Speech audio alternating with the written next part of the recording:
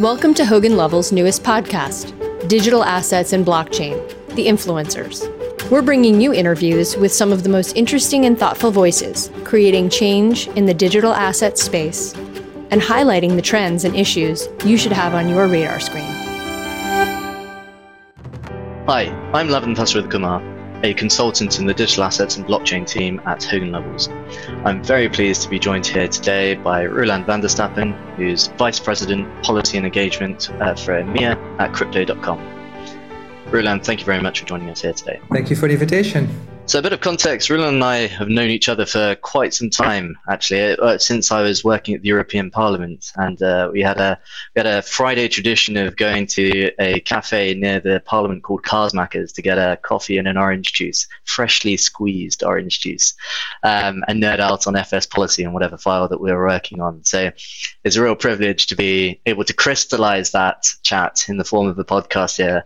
And from a crypto influencers perspective as well. So pretty cool. Happy that we continue our journey together, Lavan. Your journey into crypto, in my opinion, is one of the most interesting ones. You know, you started out in Barclays, then moved to Visa, and then now at Crypto.com.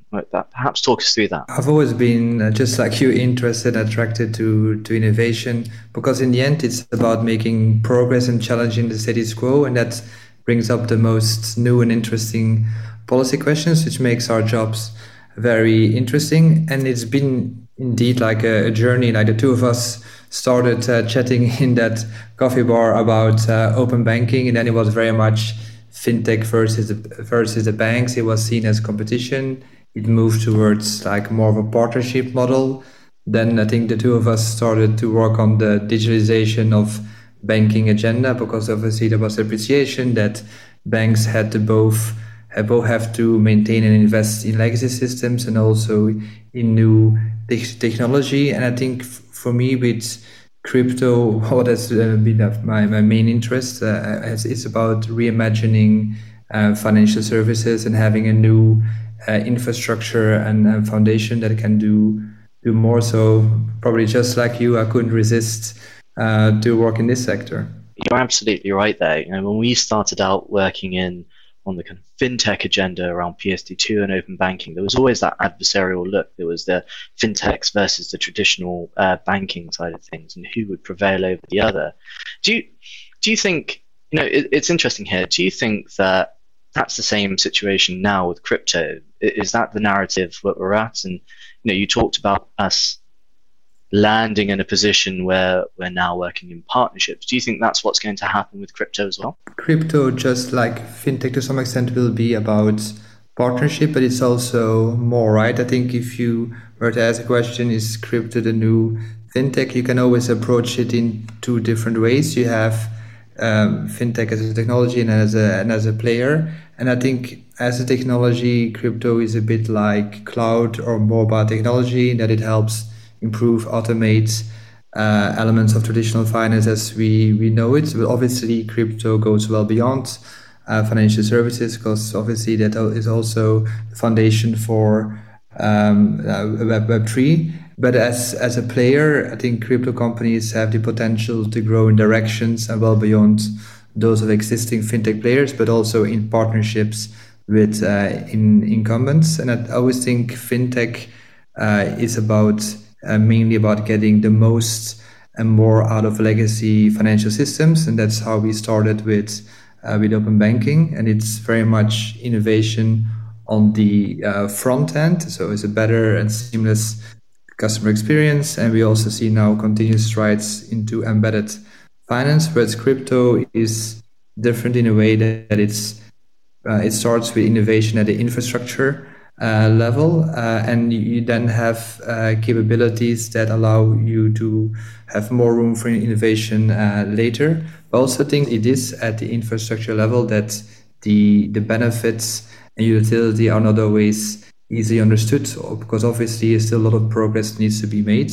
But I'm very excited and confident that if you combine the capabilities of public blockchains, more contracts, tokenization, that we have this new powerful foundation for continued innovation and growth. I think that's the thing. I think it was a really good point there. Fintech was the front end and crypto is the back end here. And what's interesting, we worked, as you said, on open banking, and that was all about opening up financial services, regulation, and kind of mandating the opening up of financial services. But the use of this technology, by its very nature, opens up the infrastructure for that innovation that regulation was trying to achieve. Now, do you think that by virtue of adopting this technology, we'll move to a position where we'll go fully decentralized, and we'll remove the need for banks? On your first point around like opening up, I think that's an interesting point, right? Because obviously with public blockchains, you have things are open, interoperable by nature. So I think some of the policy questions that we worked on before may be solved more easily or differently. Will we go fully decentralized? I think what I like also about this industry is obviously the ethos is that we believe in decentralized future. A lot of the exchanges also have their DeFi and self-hosted wallet, which we offer as an option to customers. But I still believe that like a big part of the people will always want to have a trusted intermediary, a regulated intermediary, because it's often just more convenient. And there's also another level of security, because if you do have a hack, or if you make an erroneous transfer, that intermediary can cover you. Whether I also think there's still a future for banks, obviously, and we see we will see more. I think cooperation. I would say crypto as a service is something that we will hear more of. You know, one of the points that you picked up on there is about comfort and trust, and I think that's the topic, the in vogue topic at the moment, right? In light of recent events, there is that real need to build up trust. How is it that you think that we can do this? Obviously, the FTX collapse has set us back reputationally. I think trust has been eroded a bit, but I think one of the bad outcomes here for us would be if people were to conflate that collapse of this example of clear human misconduct with the promise of the technology. So in order to rebuild trust now, we need, as a company or as a sector, need to act and use technology to be more transparent about keeping our customers' crypto assets fully segregated and safe.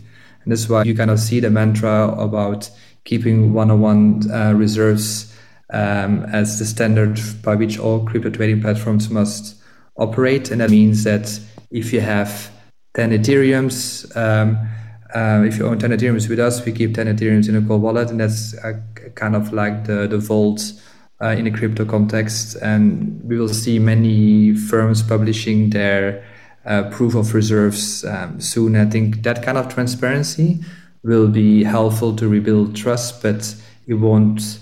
I think it will go a long way, but obviously we still need regulation as well to kind of set the industry up for long-term success. It is at the moment a conflation of the technology with human misconduct. I think one of the things that we've been talking about recently is not just looking at what needs to be done in regulation. Be really interested to know your thoughts on this as well. But what it is that we need to do around governance post financial crisis in the UK, for example, we put in place the senior managers regime, which put more accountability on senior managers and kind of create that governance, as well as the need for there to be post-financial crisis regulation. And I think that's certainly something that will be needed from the industry as a whole.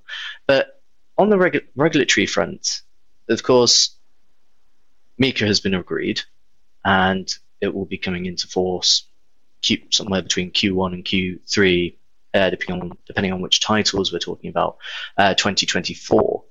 Now, is that the answer? Is in MiCA being in place, is that the answer to prevent situations that have happened in recent months and to help build that trust? I think MiCA is like a very good foundation, and a lot could have been prevented through MiCA. I think about rules that are would be put in place in terms of custody. Also, I think requirements to have a board and a proper governance system. Obviously, MiCA also has market integrity rules. So I think it's a very good foundation. But I think we've also seen many other players make the point that crypto markets are global by nature, so we need every jurisdiction to put in place a similar framework. So we very much support like minimum global regulatory standards to avoid regulatory arbitrage. And I think authorities also need to kind of work to improve information sharing, to kind of supervise the larger entities. But as you said, like MiCA is only coming in place in 2 years' time. So in the meantime, industry needs to act. And I think all these transparency initiatives are welcome to kind of restore that trust and also work through trades to put in place best practices and code of conduct as well. Of course, you do that as well as Hogan Lovells through GBBC Digital Finance on building those codes of conduct, on attesting to those as the best practices that the industry would want to operate in. And if we do see those best practices come in, if we do see this regulation come in, will we then start to see more of an influx of institutional adoption? And when that happens, is that what leads to real scale in this area and those, one, greater trust, two, greater ability and competition to be able to produce those new innovative products and really scale? I think regulation will go a long way in kind of enhancing confidence by traditional financial players in assessing partnerships with crypto firms. I also still think that there is a great institutional interest to gain exposure or enter the crypto market despite what we're seeing now. And we believe that like institutional adoption will really grow the market, but it's something that takes time. It will probably be a gradual process, but once these players commit, they commit for the long term. I do think institutional adoption you will see in different shapes and forms. I think we first seen, the neobanks, the fintech players, kind of offering exposure to for their customers to select crypto assets. I think the first driver was to kind of diversify their revenues, also maintain interaction with customers, because people tend to maybe open their crypto apps more than their banking apps. We also still see, maybe not so in Europe or the UK, but like banks in other parts of the world are interested to also give exposure to crypto assets within their banking app. But in other jurisdictions, banks are not allowed by their financial supervisors. I think this will change when the social utility of crypto becomes more clear. So I think there's an interdependency there, and I think we'll probably see on like the institutional, like when like sites, like we still see asset managers, hedge funds kind of trying to gain access to crypto through crypto derivatives, and obviously we have a play there because we have two CFTC registered exchanges. I think there I think we see probably further growth and also partnerships between players. Obviously still need to see a true ETF for crypto that is based on spot markets. I think their regulation will really help, because I think if you look at the US, one of the arguments from the SEC against the launch of this Grayscale ETF was the lack of regulation, whereas on the derivative side they felt more comfortable because that falls within traditional means. But I think so it's going to be, for me, like institutional adoption. Yes, there is already interest. I think it will grow with the further adoption of the technology and the use cases that are built of it, and then it will kind of snowball moving forward. it's also one of those things at the moment, because you referred to it just there, but at the moment there's a real kind of drawback from certain financial institutions, certainly from the retail perspective, of limiting retail transfer from their bank accounts into crypto exchanges. And obviously that's very much led by recent events. But then also when you look at it from a regulatory perspective, the kind of direction of travel that we're going in at the moment with the Basel consultation process, which feels very quite punitive in holding crypto and digital assets with the prudential requirements that are placed upon them. But I think once we move in the direction of, one, building that trust, but then two, also building that understanding around this and putting in place regulation and those safeguards, I think we'll start to see the space become more competitive and more worthwhile operating in. And then, as you say, there'll be that snowball effect, which will lead towards greater adoption. And I think on that point of the Basel Committee consultation, we obviously see that when stablecoins might be the most regulated will be the most regulated of all crypto assets. As a result, I think potential treatment for those when banks have them on a balance sheet will be most beneficial. So you maybe see these two kind of concentric circles of like those aspects of the crypto industry which will be regulated the most heavily. There will be probably already closer integration with the financial system. Yeah. Then I think there are also other aspects, right? Like review of accounting standards with respect to how corporates hold crypto on the balance sheet, and all of these kind of sites supporting policy matters will also be key for future mainstream adoption of crypto. But this is something that obviously will take time. Yeah, and you're right. And actually, this is part of that maturity process, right? There is, and that comes through regulation, but then also just kind of time elapsed, which will just lead to a period of time where there are greater kind of standards, internal systems and controls, and kind of processes and governance that are in place. That all happens in that maturity process. We've seen that with financial institutions about how their processes have changed over the years as the industry itself has matured. And I think we'll start to see that. And we're seeing that now in recent months, and I'm sure we'll see that going forward. Which actually, we're running out of time here, but leads me to a question for you. We are back at Castmakers with an orange juice in hand. It's Q3 2023. What are the big things that we're going to be talking about? What are the big things that we're going to be seeing in the industry? Always hard to predict the future, in particular in crypto. But obviously, I think we will see continued progress at the infrastructure and protocol level. I think especially in this context where developer teams and capital will now focus and concentrate around the most promising projects. We'll still see increased partnership and collaboration between traditional finance and crypto, I think especially on the institutional side. And obviously the recent market developments will kind of give a push and accelerate work within each major jurisdiction to kind of put in place that regulatory framework for players like ourselves and issuers of crypto assets, in particular stablecoins. But regulation will take time to be implemented. So I think we mentioned like maybe 2 to 3 years. So it's on the industry to act and look to restore trust through transparency in actions, and working together with trades like GBC to set that the standard for industry. And